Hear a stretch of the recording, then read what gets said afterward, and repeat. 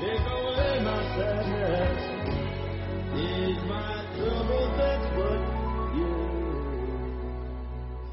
do.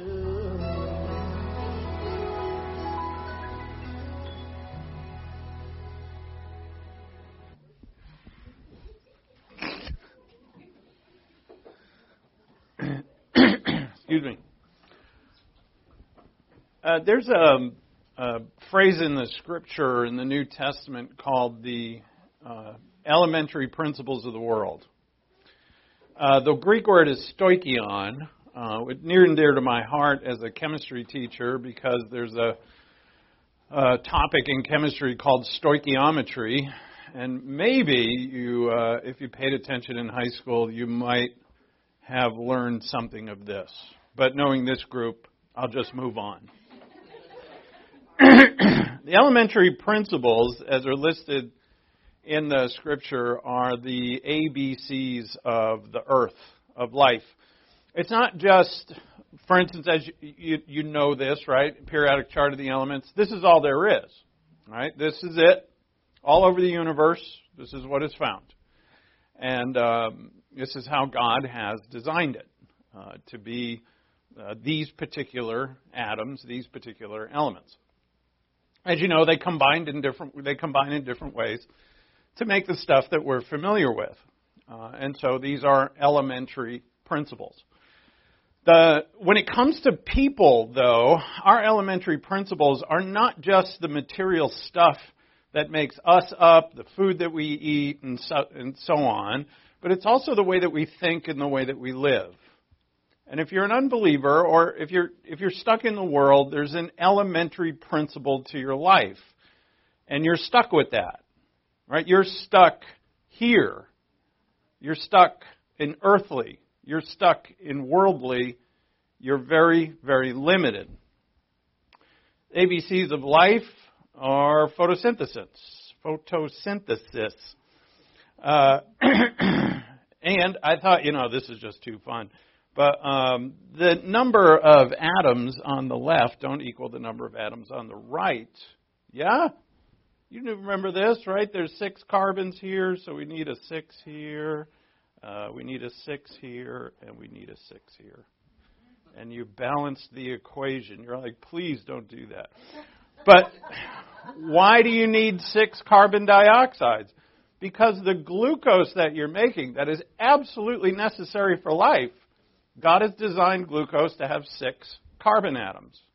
And if you don't have 6 carbon atoms, you don't have glucose. So you need 6 carbon dioxides. The dreaded carbon dioxide that's killing everything. Global warming. Now, this is water. This is the actual fuel that was used to lift this enormously heavy space shuttle out of Earth's gravity. Liquid hydrogen and liquid oxygen. Basically just makes water. Once this thing took off, all that blowing out the tailpipe there, it's pure water, and it'd rise up as a cloud, and it'd rain. Pretty cool. The reason I give you this is because we're able to harness this elementary principles. Right? We're able to take things that God has made and combine them in creative ways to make stuff that's, very helpful and very cool, like fuels. So, and that equation is also balanced, isn't it? That's the chemistry teacher in me, yeah. So why do you need 2 hydrogens and only 1 oxygen? Because hydrogen as an element only comes as a diatomic particle. There's 2 hydrogens. It's not alone. It's never found like that. God made it like that. Oxygen is O2, not just O. And so it's always like that. Always. It never changes. But then, Jesus came along and did something like this. All right? He took H2O and he made it into wine. Now, that is not a balanced equation. Not only that, it violates the law of conservation of matter, which is a basic chemical law, physical law.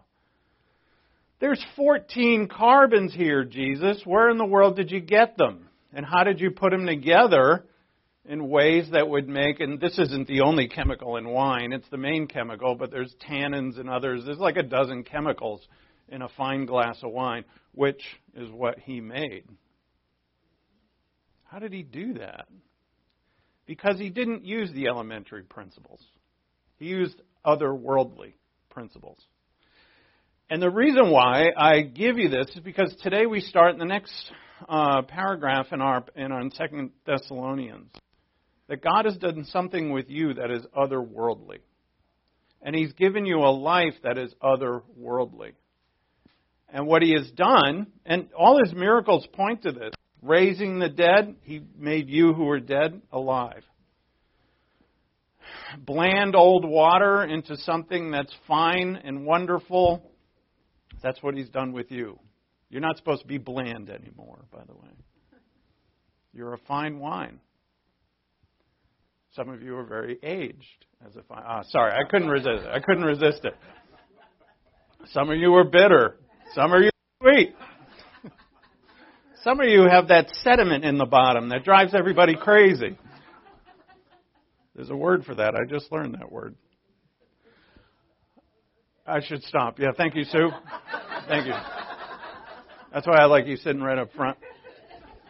So, what we're going to see today is that this miracle is transferred to us.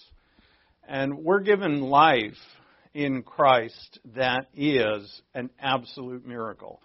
And we're not, therefore, as Paul's going to tell us, we're not stuck in the elementary principles of the world. God is going to motivate us by doing one thing. And really, He's not going to threaten us. He's not going to say, oh, you better do this or I'm going to kick your butt when you get up here in heaven. He's not going to do anything like that. What He does is just basically tell you that I've made you into fine wine. So, now that you're my wine, or as we'll see, my crop, be what I've made you to be. And that's His main motivation to us. It's really quite wonderful. It's a wonderful motivation. One announcement to make before we get into our service, and that's I'd like you to please pray for Pakistan. I get periodic messages from Fazl John, who is the leader of Grace Bible Church Pakistan. He's over there now, and the persecution against Christians there is monumental. There's bands of Muslims roaming around, killing, torturing, imprisoning Christians. So just to keep them in prayer, and his name's Fazl, if you could keep him and his wife Carrie in prayer. Fazl and Carrie. All right. Let's pray, and we'll get into our song service and our message. So, asking God for humility and thankfulness that you already have, I'm sure, and that so that we can learn from His Word, and we'll learn today His plan for us as His crop. So with that, let's pray.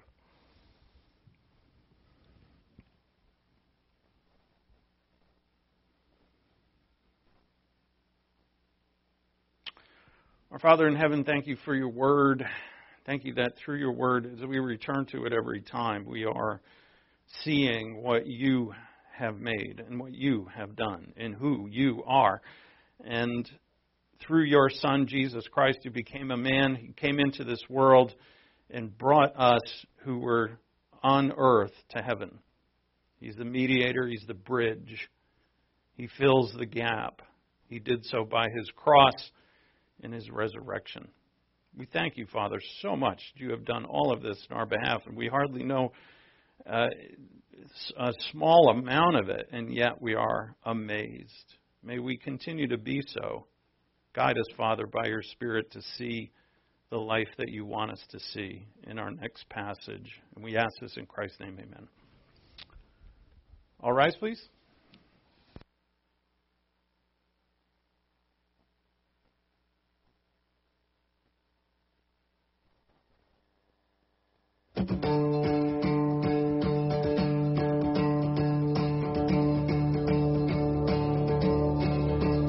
I was buried beneath my shame.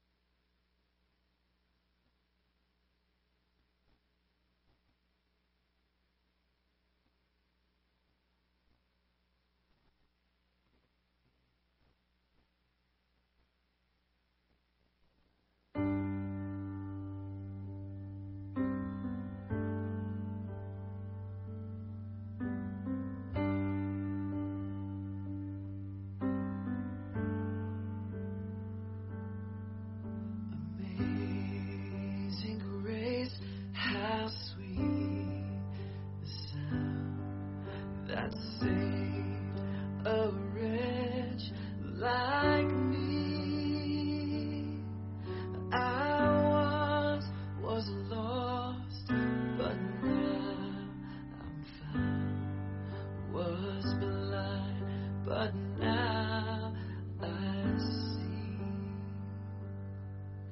'twas grace that taught my heart to fear, and grace my fears relieved.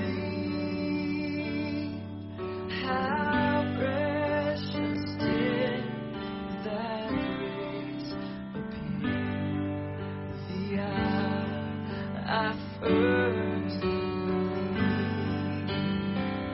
My chains are gone, I've been set free. My God, my Savior has ransomed me. And like a flood, His mercy reigns, unending love, amazing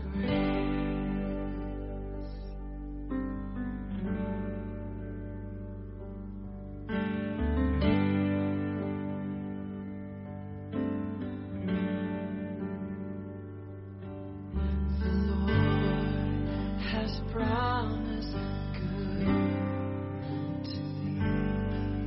His word, my hope secure. He will my shield and portion me, as long as life endures.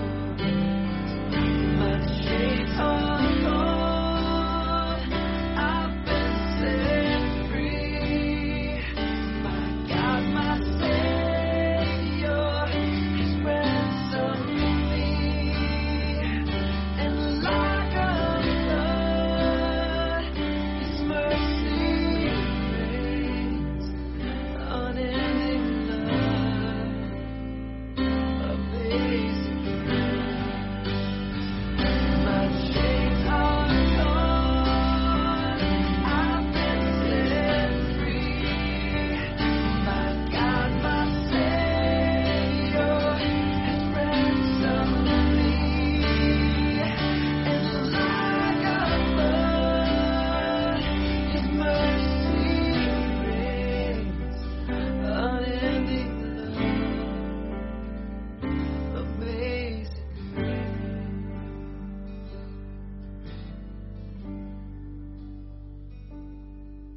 The earth shall soon dissolve like snow. The sun forbear to shine. But God, who called me here below, will be forever mine. Will be forever.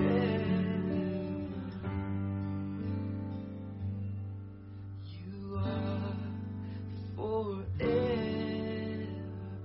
mine.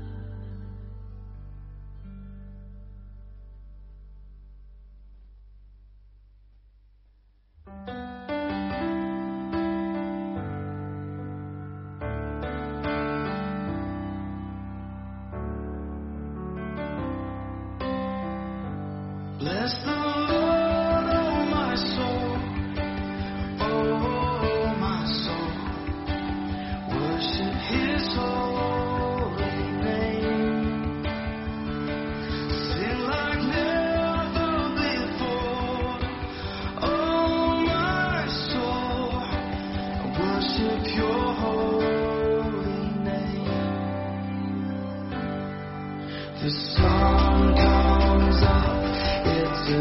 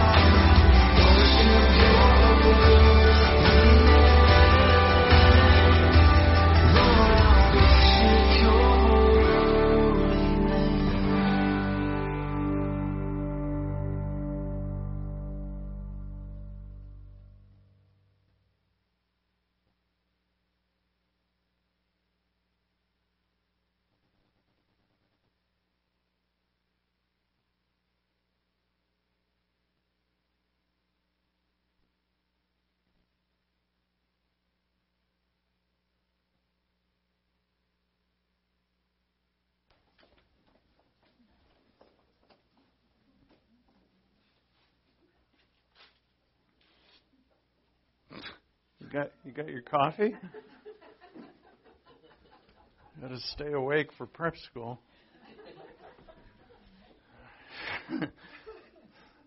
All right, 2 Thessalonians chapter 2. And we're moving last paragraph in chapter 2 and verse 13. So this week we'll tackle verse 13 through 17. And what Paul is going to do here is kind of switch gears. We've spent a lot, as Paul has led us to speak on eschatology, the end times, the Antichrist, the tribulation, and I'm too loud, aren't I? Am I too little tinny, Alan? Just test one. That sounds about right. So, and now Paul's going to switch gears to the fact that what we have in Christ, and that is what is an amazing principle of truth that God has given to every believer. And it is something that we must take seriously and not just think, well, as some do, that it's some kind of like foundational thing and we need to move on to the more complicated stuff or the more advanced stuff. I tell you, when Paul talks about milk and meat in the Scripture, he's not. This is meat. I mean, he's talking about the meat is a depth of understanding about things like salvation. You know, who are we in Christ Jesus? When you think about it, it seems quite strange that a person possessing eternal life and heaven itself would be unhappy. It doesn't make sense, right? I mean, you've hit the jackpot, right? It's strange that a person possessing eternal life and heaven itself would be unhappy or bored because they lack some earthly thing. Yet this is precisely the condition of many Christians.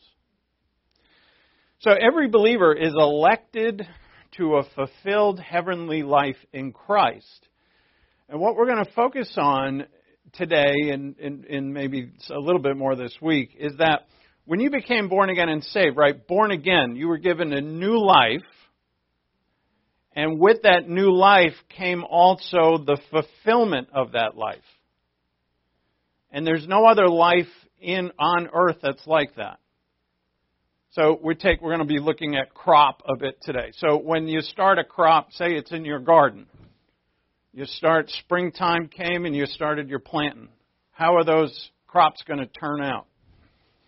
Anybody's guess. Probably dead. Who knows, right? It depends. We have no idea. There's good crops. There's bad ones. What about life? You know, you have your newborn child. Edgar's had Haley had a baby this week. How's the baby going to turn out? You know, how's that? And great, right? You know, they're going to turn out great. But how are our children going to turn out? Well, you know, we pour our heart and soul into them, but my point is, there's no guarantees. When God elects you, He gives you the guarantee at the moment you're born. There's no other life like it. Your destiny and the fulfillment of that destiny, your purpose, your end, is given to you now. We're not even waiting for it. It's given to us now. And you see what Satan did with the doctrine of salvation is create, which Paul vehemently says in his writing that, and the other writers, but especially Paul, that salvation or justification is not by works, right? It's by faith. Romans 3, Romans 4, Romans 5. It's beautifully put. Couldn't be clearer. But yet a great many Christians believe still that salvation, the end, needs to be worked for. So, you know, you've started the process, but it's kind of like things in this world. When they're born and they grow, you're on the process. There's no idea. Am I going to turn out well? Am I not going to turn out well? Am I going to be successful? Am I not? And I don't know. And that's salvation by works. But that's not it. God says, I have made you in my Son justified, righteous, sanctified. and you will obtain the glory of the Lord Jesus Christ. And that's a phrase we're going to be looking at quite a bit this week. The glory of the Lord Jesus Christ. What is it? If you know what that is, and you know that you have it, yeah, there's going to be days where you're unhappy and bored. We can't get around that. We're sheeples. But they're going to be few and far between. Because you're going to understand what you have. And really, you have gained heaven itself. So, every believer is elected to a fulfilled heavenly life in Christ. We're no longer part of the world of this age. We're no longer a part of it. Look at 2 Thessalonians 2:13. So, Paul starts with a particle, de. It can mean and or but, depending on the context. And it's a but, and it's because he's switching gears. Now, if you've been with us for the last couple of weeks, we've been looking at verses 1 through 12, which is all dealing with eschatology, the day of the Lord, the coming of the Antichrist, the man of lawlessness, and so on.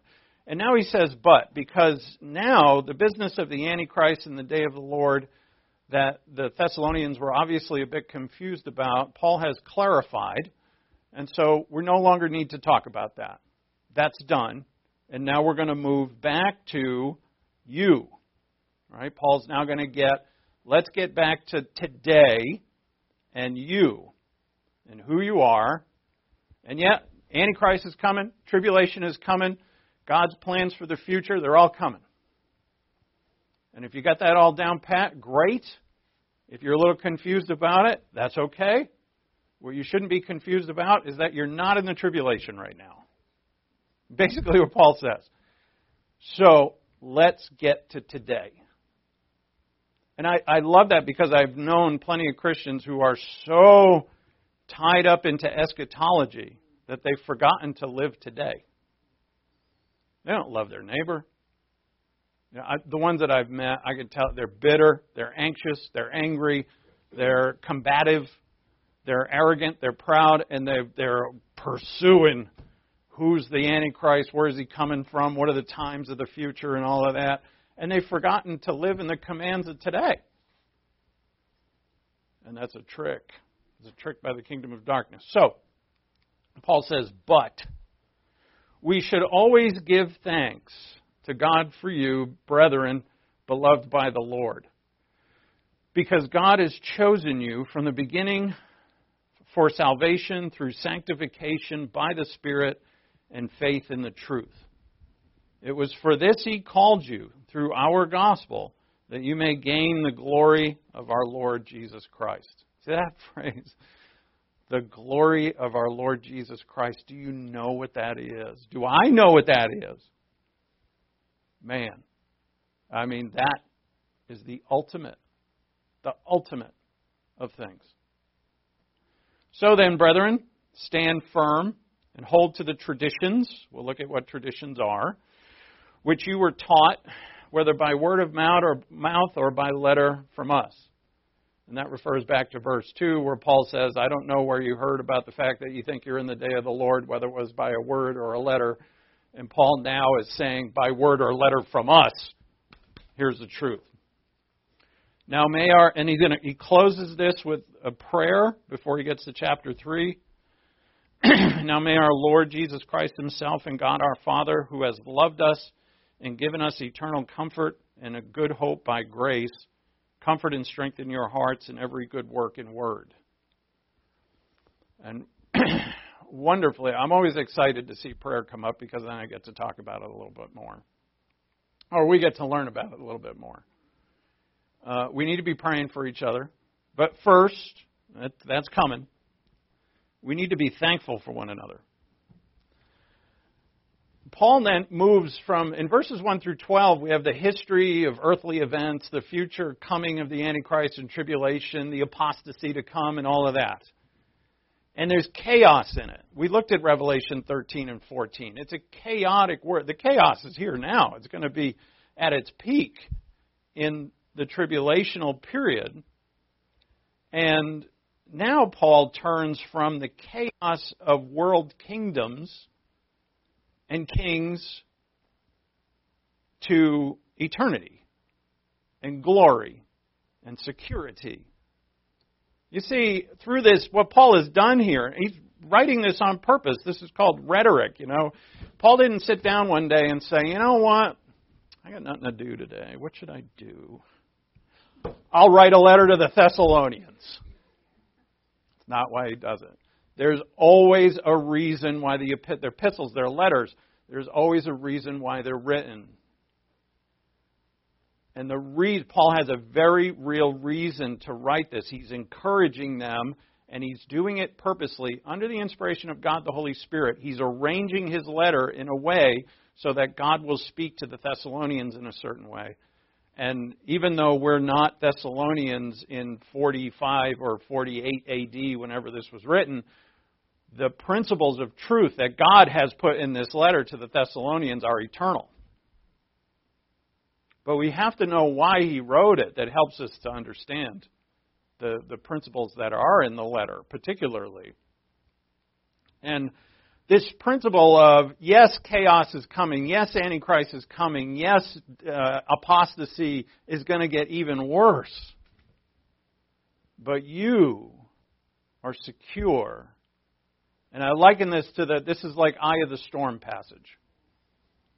We talked about the storm for verses 1 through 12. Now we're going to go to you in the middle in the eye.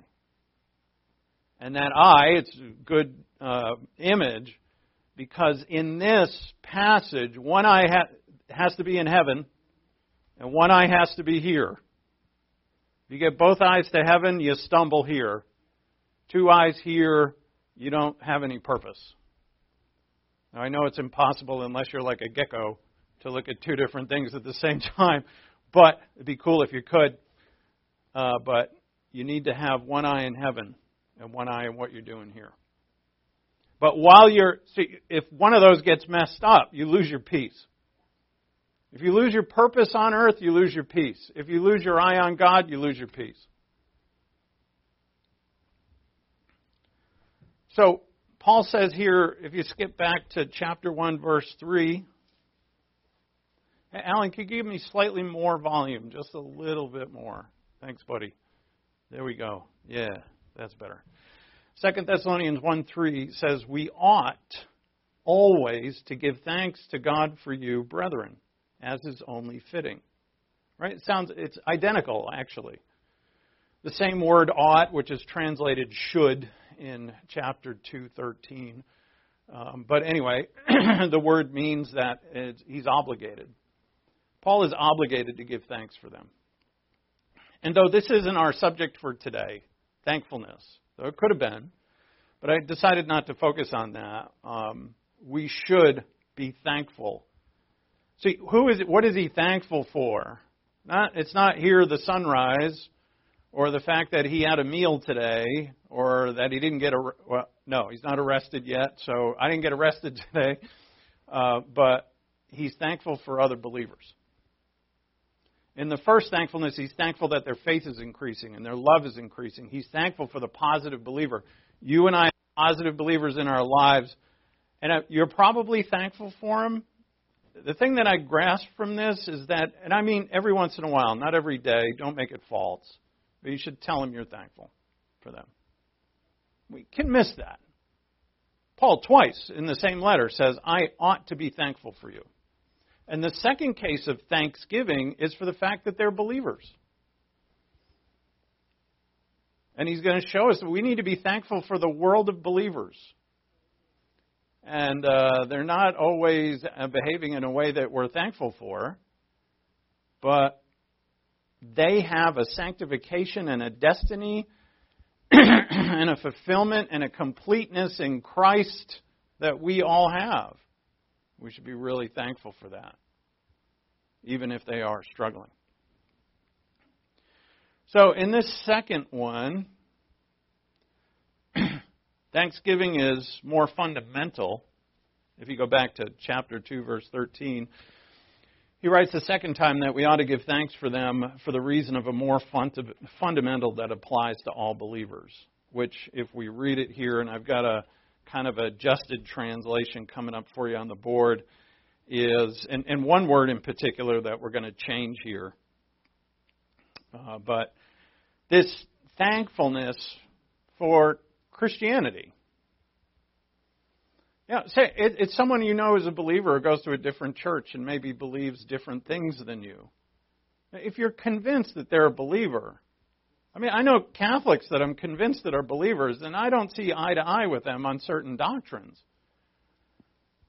But it's very easy to kind of say, put them down or put a wall up between us. That's my brother and sister in Christ. I will openly tell them that I disagree. I became very good friends with Noe. Noe's a Pentecostal pastor somewhere here in Salem that I met at Corbin. Great guy. We're Facebook buddies. And we have marvelous discussions, but he believes in tongues and miracles, and I tell him openly I don't. We don't fight about it. What's the point of that? But we do fellowship on the things that we agree upon, which is 99% of it. But anyway, so here's our translation. I put in yellow the things that I've changed. But we ought always to give thanks to God for you, brethren, beloved by the Lord, because God has chosen you as first fruits. Now that's a big change. But I'll show you why. That word, first fruits, is exactly how it's translated in every other passage that Paul uses it. And it depends upon whether, and this is one of those textual things where did Paul put a space? Did he mean to put a space between these two letters, or were they supposed to be together? And the reason why that's important, excuse me, is that when, the original manuscripts have no spaces at all. They're all capital letters. They just run and run and run because paper is expensive. And so, there's a P and an A. If there's a space between them, it means first fruits. If there's no space between them, it means from the beginning. But there is no space between them. So we'd have to get Paul here and ask him, did you mean the space? But what helps us is context. From the beginning works fine, because we know we are all elected from the foundation of the world. Right? From the beginning works just great. But the context of the passage really, to me anyway, and to other expositors, seems to tend towards first fruits. Because he's talking about our sanctification, our faith in the truth, our obtaining the glory of Christ. And that's not a time thing. Like from the beginning is time, before the foundation of the world, which is true. It's a wonderful truth. But obtaining the glory of Christ, being sanctified, having faith in the truth, that speaks of a quality of believer. And we're going to see here, the sanctification is positional. If you're familiar with that phrase, you're like, yeah, that's positional. And what's the other sanctification is experiential or practical. And you know what? Paul is never going to really draw lines between the two. And the reason is because if you are sanctified, which every believer is, you are wholly expected to be sanctified in life. In your behavior, in your conduct, in your thinking, and in your speech. There is to be no difference.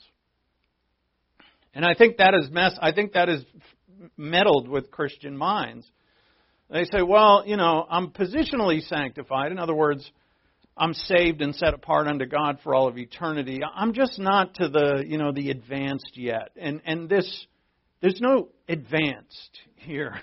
You're just to be who you are. Yes, we mature, and yes, we advance. That's very true. But I think when you have these categories that you separate, you tend to say, well, that's in the future, I'll get there later. But when are you supposed to be sanctified? The day you're saved, although you don't know how. But God doesn't give us a Bible for the early believer, the beginning believer, the mediocre believer, the adolescent believer. Right? There aren't separate commands or books. They're for us all. So, first fruits And then by sanctification of the Spirit and faith of the truth. That's not big changes, but they're genitives, and we don't have to go into all of that, but it's of the Spirit and of the truth. And that would mean here that we're talking about the day you became born again and saved. Right? Of the Spirit or by the Spirit you were sanctified. That's baptism of the Spirit. You put faith of the truth. You put your faith in the gospel. So here's the word, first fruits, ap arche. Ap is from, if there's a space here, then it's from the beginning. Arche means beginning. Ap is from the preposition apo, which means before. So from the beginning, but if there's no space, it's first fruits. So we're going to go with first fruits. And the first fruits this is wonderful. It really is wonderful because this means that you're God's crop. So if first fruits is, and the Feast of First Fruits, you would harvest your field. I think the first thing that came in was barley. And you'd harvest your barley crop, and then you'd take a portion of it, and you'd take the good stuff. Not something that wasn't, there's always going to be something that's not that great. But you're going to take the good stuff, and you bring it to the priest, and the priest waves it before God, and that's it. That's the offering. And the priest gets the grain to live on. And what you're doing is you're presenting to God, this is your crop, and I'm thanking you for it. Thank you for your provision. Right? God who gives bread. Give us today our daily bread. This is it. Thank you. Now, for us, we're Christ's first fruits. So He took all of us in His arms. He brought us to the throne of God.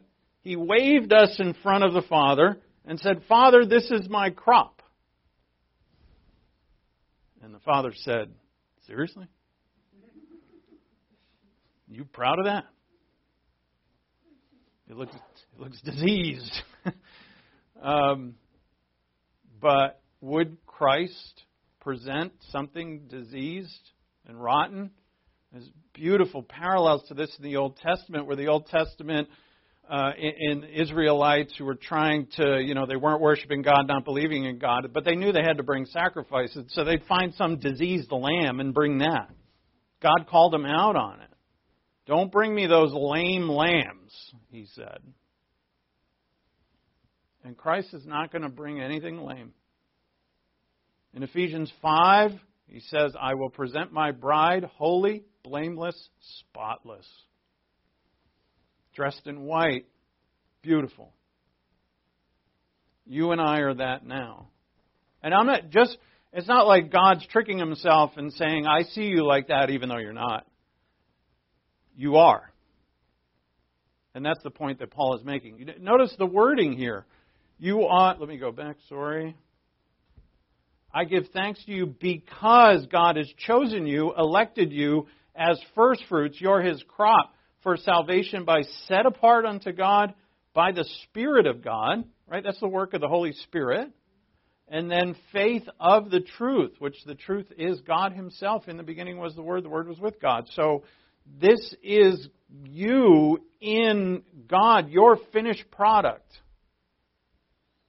And that's exactly how He sees you. So let's, a couple of instances of where this word is used, and then one more passage after that. So we're going to look at first fruits today. And let's go to Romans chapter 8.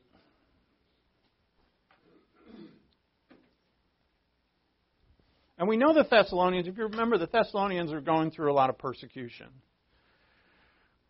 So you picture this, right? And the Lord told wonderful, easy parable on this, the parable of the wheat and the tares. And you're the wheat, and you're surrounded by tares. And in the parable, the workers came to the owner of the field and said, should we tear up the tares? And he's like, no, you might tear up wheat, so let's leave them until the end of the age, and then I'll send in the reapers, and they'll get it right. They'll get all the tares out. And so what he was saying there, speaking of this age, of this mystery age between his first advent and his second advent, is that there would be believers and they'd be surrounded by those who, not unbelievers who are not set free and don't understand and they don't see and they don't hear, and they're going to be looking at your freedom and the way you live and your conduct, the light that you shine, the truth that you give. They're going to see it all. And what are they going to do? Persecute you. Mock you. And you got Satan in the kingdom of darkness who are going to do all kinds of things to make trouble. So that you get your eyes off of Christ, and you'll get either both eyes on earth or both eyes in heaven, or some way into which to muddle up your Christian life, your spiritual life. And they're going to do it relentlessly. And so, there's going to be suffering. Your body's, you're not in the resurrection body yet, right? Is that a Captain Obvious statement, right? It's going to give you trouble. Your brain's going to give you trouble. Your children, your spouse, your work, your money, Fox News, whatever. It's going to give you trouble. God's going to allow them, put up walls in front of them. It's like Satan comes to Job. Does Job honor you for nothing? You put a hedge around him. Take the hedge away. Let's see how he reacts to you. He'll curse you to your face. God said, go do it. I personally think this happens all the time. Not to just Job-like believers. I think it happens to all of us. And that Satan says, what if I do this to them? They'll curse you to your face. They'll leave that Christian life. They'll leave that truth. They won't focus on it. They won't stay with it. God says they're yours. God says put up that wall, that barrier. And God then says to us, climb over it. And we're like, God, but I've been praying and praying for you to take away the wall. And God says, no, I'm not going to do that. I'm going to teach you to climb. And how are we going to climb? Romans 8:18. For I consider that the sufferings of this present time are not worthy to be compared with the glory that is to be revealed to us. I can do this because I have wisdom, I have knowledge, I know what to do, I know what God's commands are to do, and despite the fact that this is hard and it's suffering, I know that the glory that is going to be revealed to me, and this glory here is also a glory in time that I'm going to see. The more I go through undeserved suffering, the more I'm going to see Christ.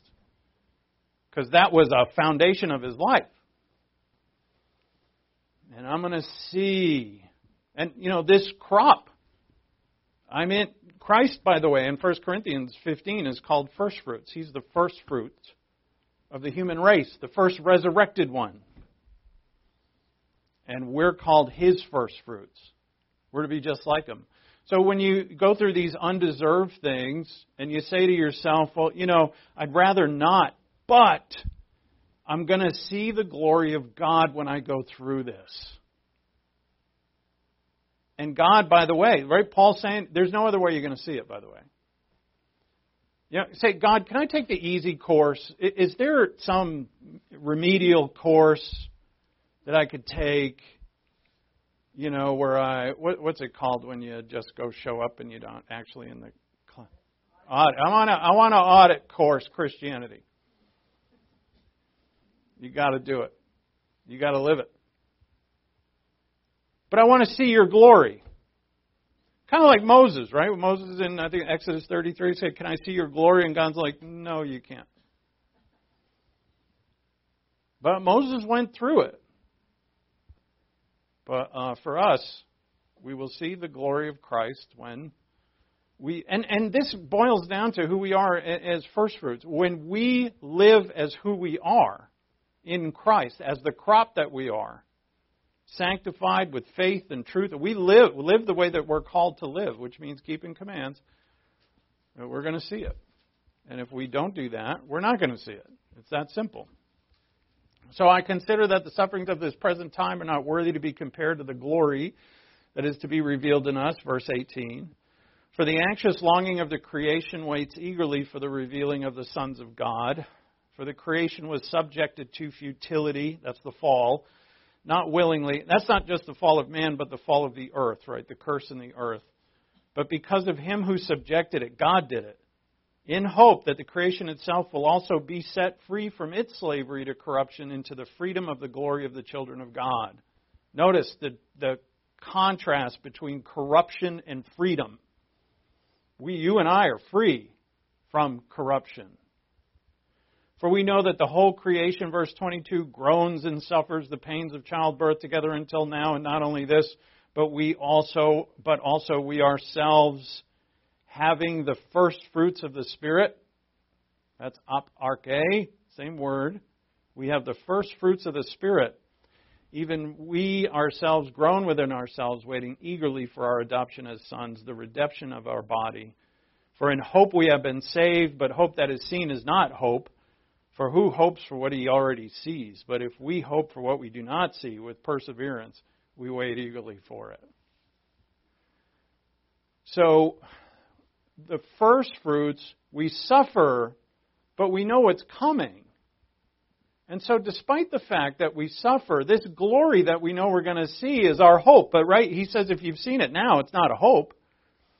But you're going to see it.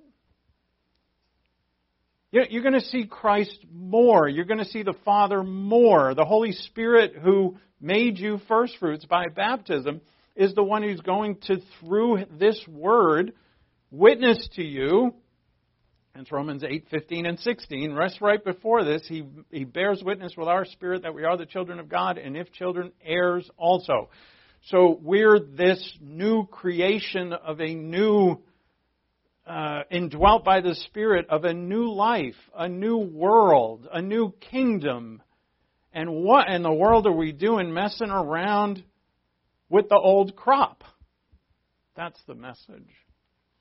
Paul's saying, look, when the diseased crop mocks and persecutes and tries to meddle with God's precious crop, does that precious crop turn around and look at that diseased crop and act like it?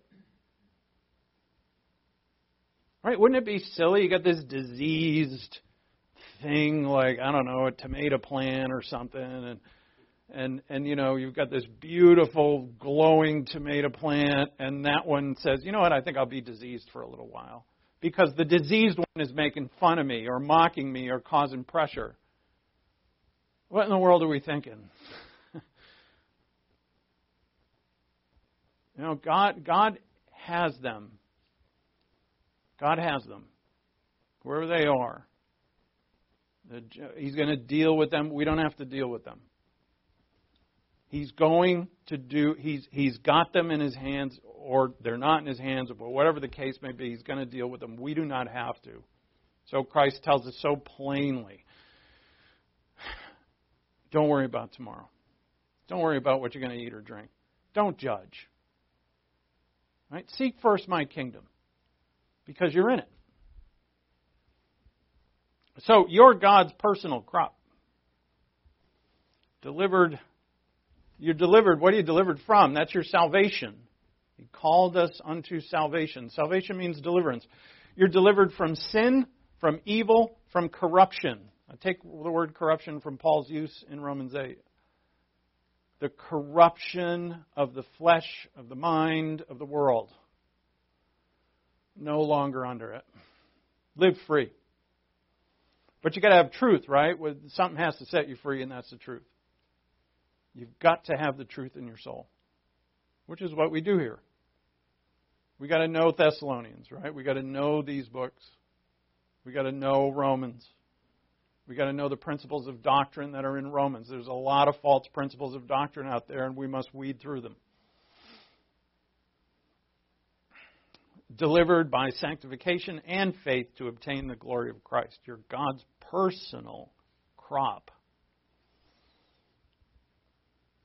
I purposely put personal there because you are the ultimate creation that God has made. The whole of human history is designed for this.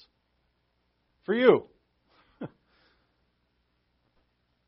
And you can be proud of that and be absolutely wonderfully humble about it as well, because it's a gift. Right? Who am I to live this life like this? I'm the one that God made. It's not me. It's Him. He set me free. He gave me truth. He became a man and died for me so that I could have this life. I'm the first fruits. And therefore you can be proud of it. And also live it. James 1, another instance. Go to James 1.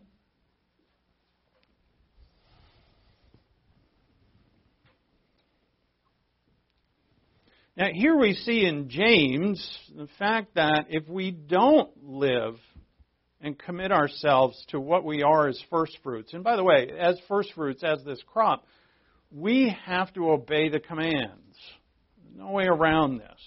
There's no cutesy little doctrine that gets you out of the fact that you need to keep the commands. You need to obey. Submit and obey. He is your Lord. Right? He has given you the way. There's a way to the kingdom. And we have to submit to that. If we don't submit to it, the elementary things of the world are going to become basically our lives. So it's, I use chemistry as an initial illustration, but the elementary things that we get involved in are things like worry. My joy is only temporary because it's based on situations, right? So I'm tossed here and there by waves, as Paul. That's elementary principles of the world. And Paul, actually in Galatians 4, writes about the law being elementary principle of the world, the Mosaic law. And that turns into a legalistic, I'm going to work for God's favor, and if I'm doing well, then I'm great, and if I'm not doing well, I stink. And while that, at one level, is true, what you are in Christ never changes. So forget about your performance and analyzing your performance. That's all in the past, right? What you did yesterday, if you had a great day or you were a horse's butt, today's different. So what are you? And so the law is elementary principle. Temporary joy based on situations. Christians who worry, they're afraid, they pursue lust because they lack joy. That's elementary principle. People pursue their addictions or whatever, their distractions. That's another thing. An elementary principle is, life is boring and mundane and it's wearing me out, so I need a distraction. And where I'm under the clouds. I'm under the miry clay of the earth. I need stimulant. I need to pursue money because I'm not fulfilled in my soul. I need status. I need people to admire me and be jealous of me. And I need money. I need those Amazon boxes to keep coming, which I have a bit of an addiction to that. I'm working on it. But I need those boxes to come every day so I get a present every day. And what is this? I'm unfulfilled. I'm unjoyful. I'm not secure. I'm not set free in my Lord. And because that's true, I'm in these elementary principles just like the rest of the world. This should not be. So our man James 1:12. Blessed is a man who perseveres under trial. For once he has been approved, he will receive the crown of life which the Lord has promised to those who love him. When are you going to receive the crown of life? That's in the future, right? So James and Paul in Romans 8 are talking about future things as if they're already here. And that's fulfillment. When you're born again, God gives you the destiny and the fulfillment. All of it comes with it. This is not, I'm born and I wonder what's going to happen to me. Am I going to succeed? Am I not? God says, you succeed. You obtain the glory of my Son. You are sanctified. You have the truth. You must be what I have made you to be. You must be. Don't muddle around with how can I be this or be that. You are that. Jesus didn't say you're like the light of the world. You are the light of the world. Let no one say when he is tempted. So here it comes, right? I'm under trial.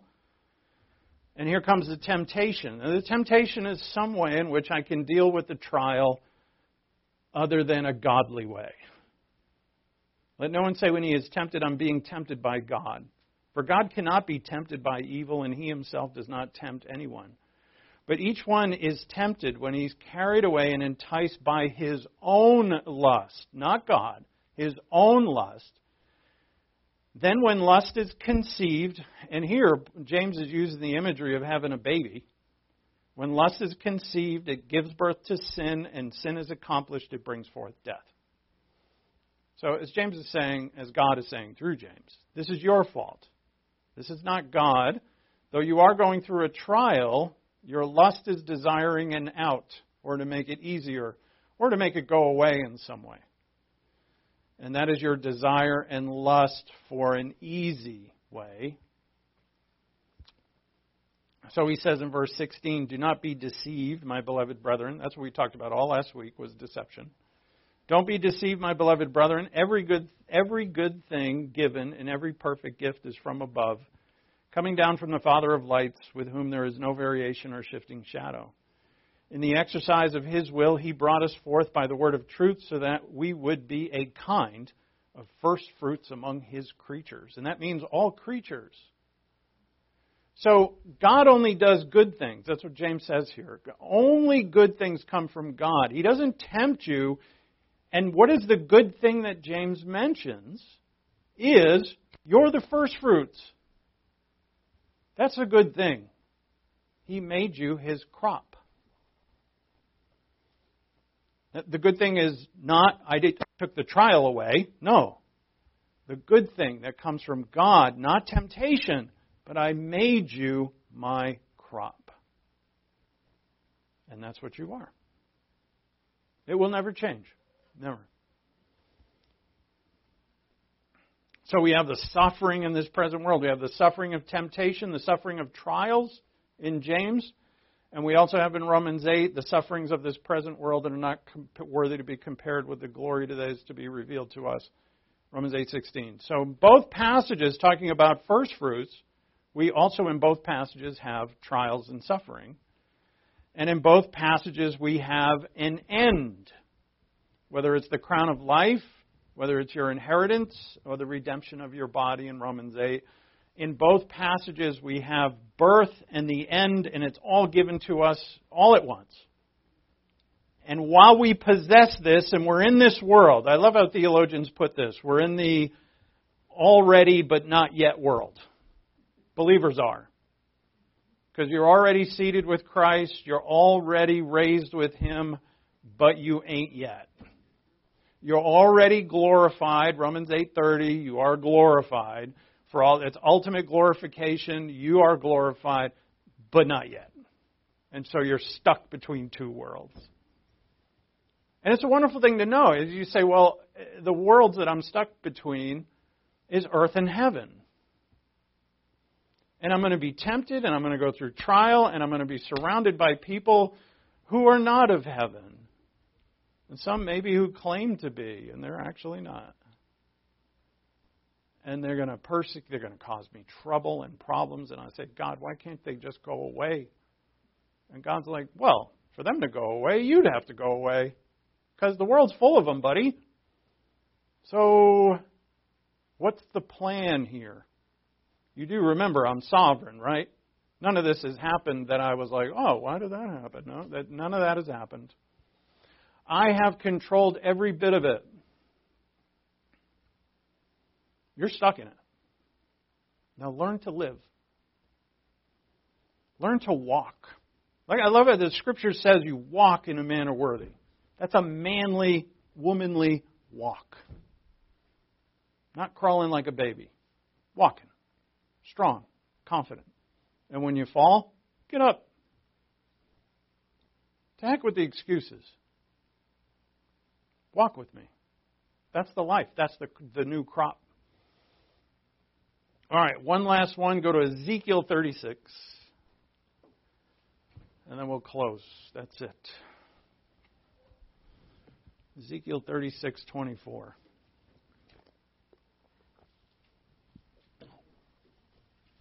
So what actually we're doing here is we're going back to a prophecy by the prophet Ezekiel of the new crop. And there's going to be some contention here amongst people because this is a promise to Israel, to the nation of Israel. And this will be fulfilled during the millennial reign of Christ to the nation of Israel. No doubt about it. So I am not a proponent, and nor I'm sure are you, of the fact that the church has replaced Israel or the covenants of Israel. No. The covenants are going to be fulfilled for the nation of Israel, for the people of Israel, the saved people of Israel, during the millennial reign of Christ at His second coming. That is going to happen.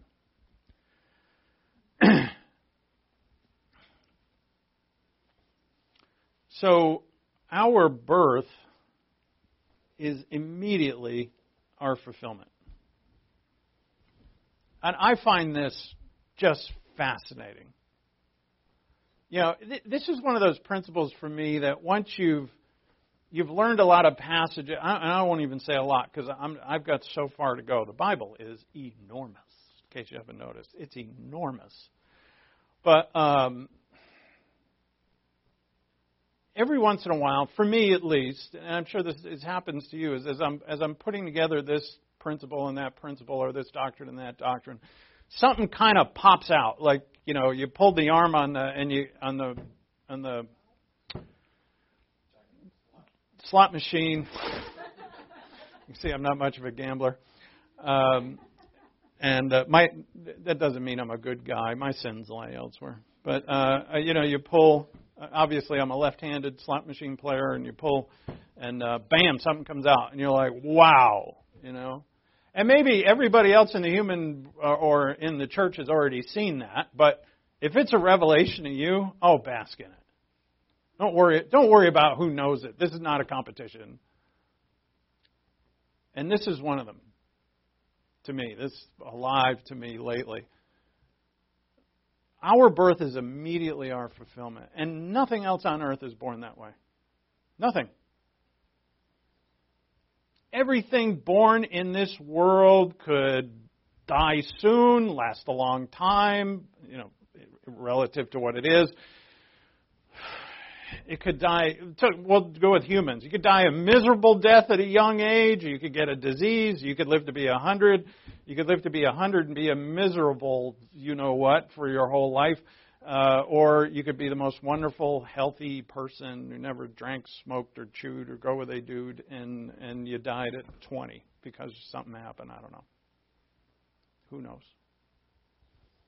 All right, we watched a bit of the documentary on 9/11 because that just went by, and it was wonderful to kind of relive that and see, 3,000 and plus people die in those towers.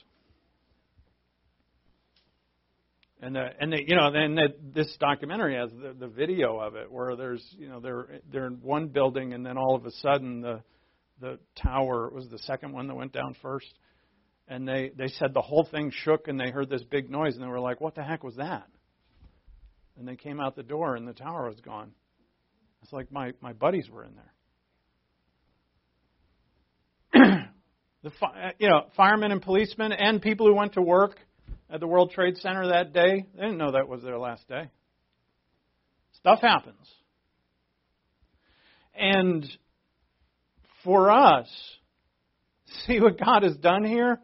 No matter what happens on your gravestone, if you have a gravestone, I don't know, maybe you don't, I don't know why you wouldn't, but the date of your birth and the date of your death, there's a dash.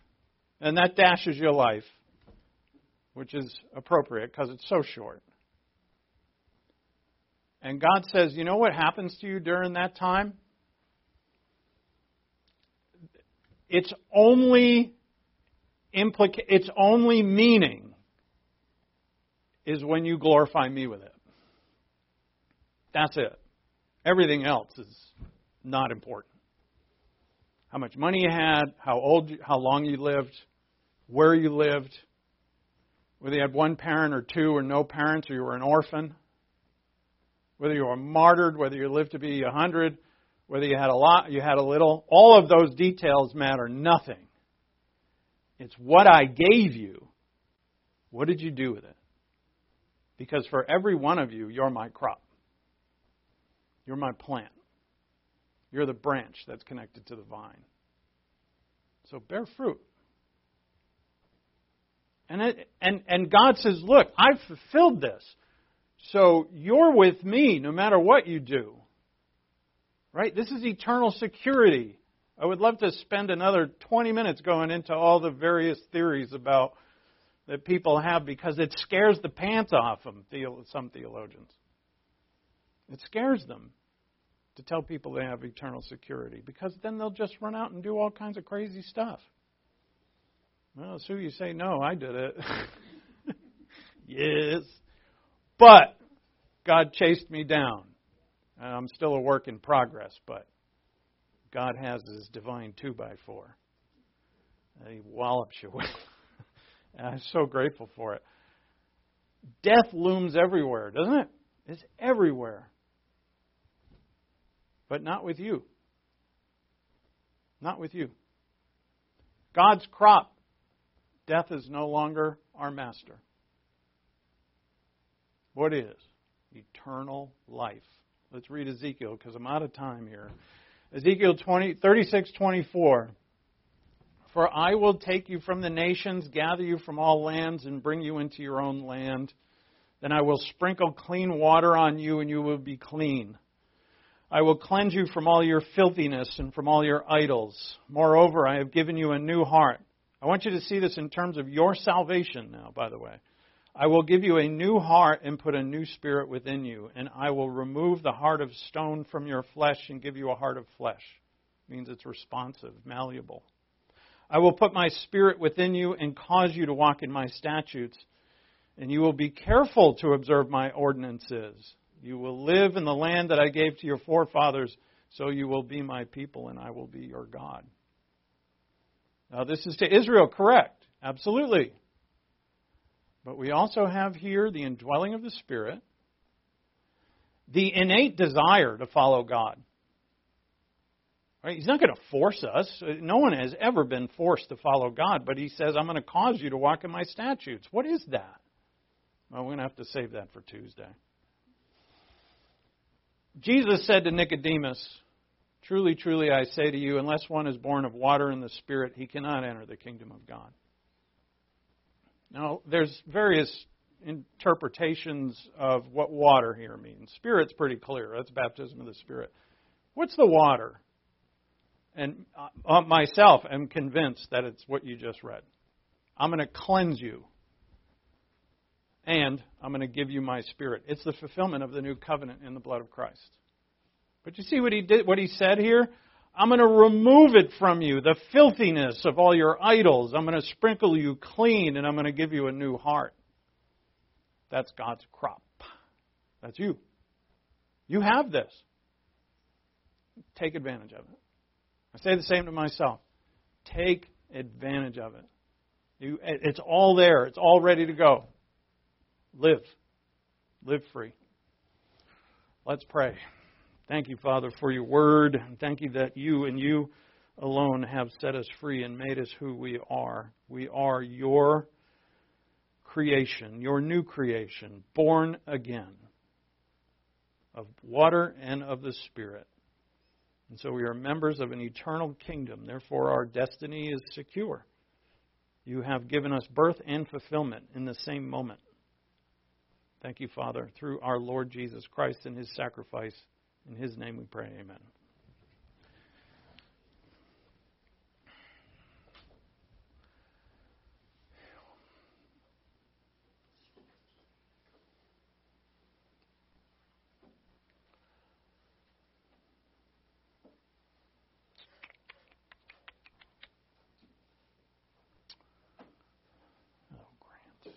Let's pray for our offering.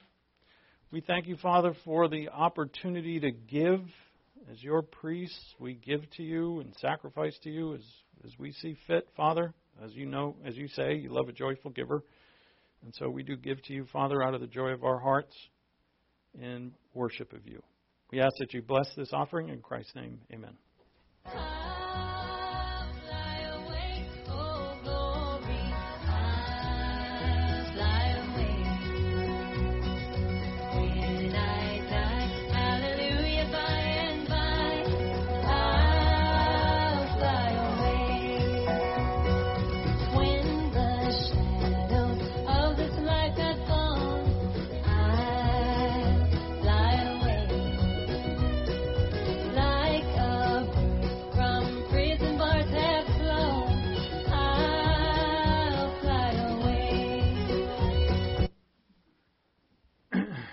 So Chris and I went to a garage sale 2 days ago, and we bought that table.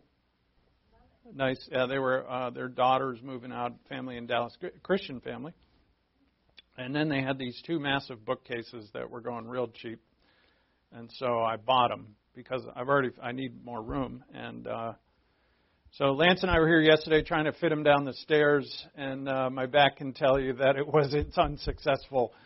So I'm throwing it out there for any of you able-bodied young men, which basically means Caleb. I don't know how we're going to get them down here, but if we could, that'd be awesome. Yeah, well, if you have to break them, oh well. They were pretty cheap, but anyway. Let's close in prayer now that I put that on you. Father, thank you for your word. Thank you for our gathering and for your tremendous grace, what you have blessed us with. May we all heed it and take it into our hearts and rejoice in the gift. For anyone listening who has not believed in Christ as their Savior, the gift is for you as well as it is for everyone. Christ died for the sins of the whole world. And so he died for your sins. He's just waiting for you to reach out your hand and take his gift. And I can tell you exactly how to do that. It is to believe upon him. By faith, believe that Christ is the Savior of the world, your personal Savior. He died on the cross for the sins of the world. He died there for your sins. He was judged in your place. And he was raised again on the third day. He did not remain in the grave, but is alive, seated at the right hand of God now, and he awaits you. He's coming again. And you want to be on the right side of that when he does. So believe upon him, and you will be saved from eternal judgment. Thank you, Father, and bless this day for us. In Christ's name, amen.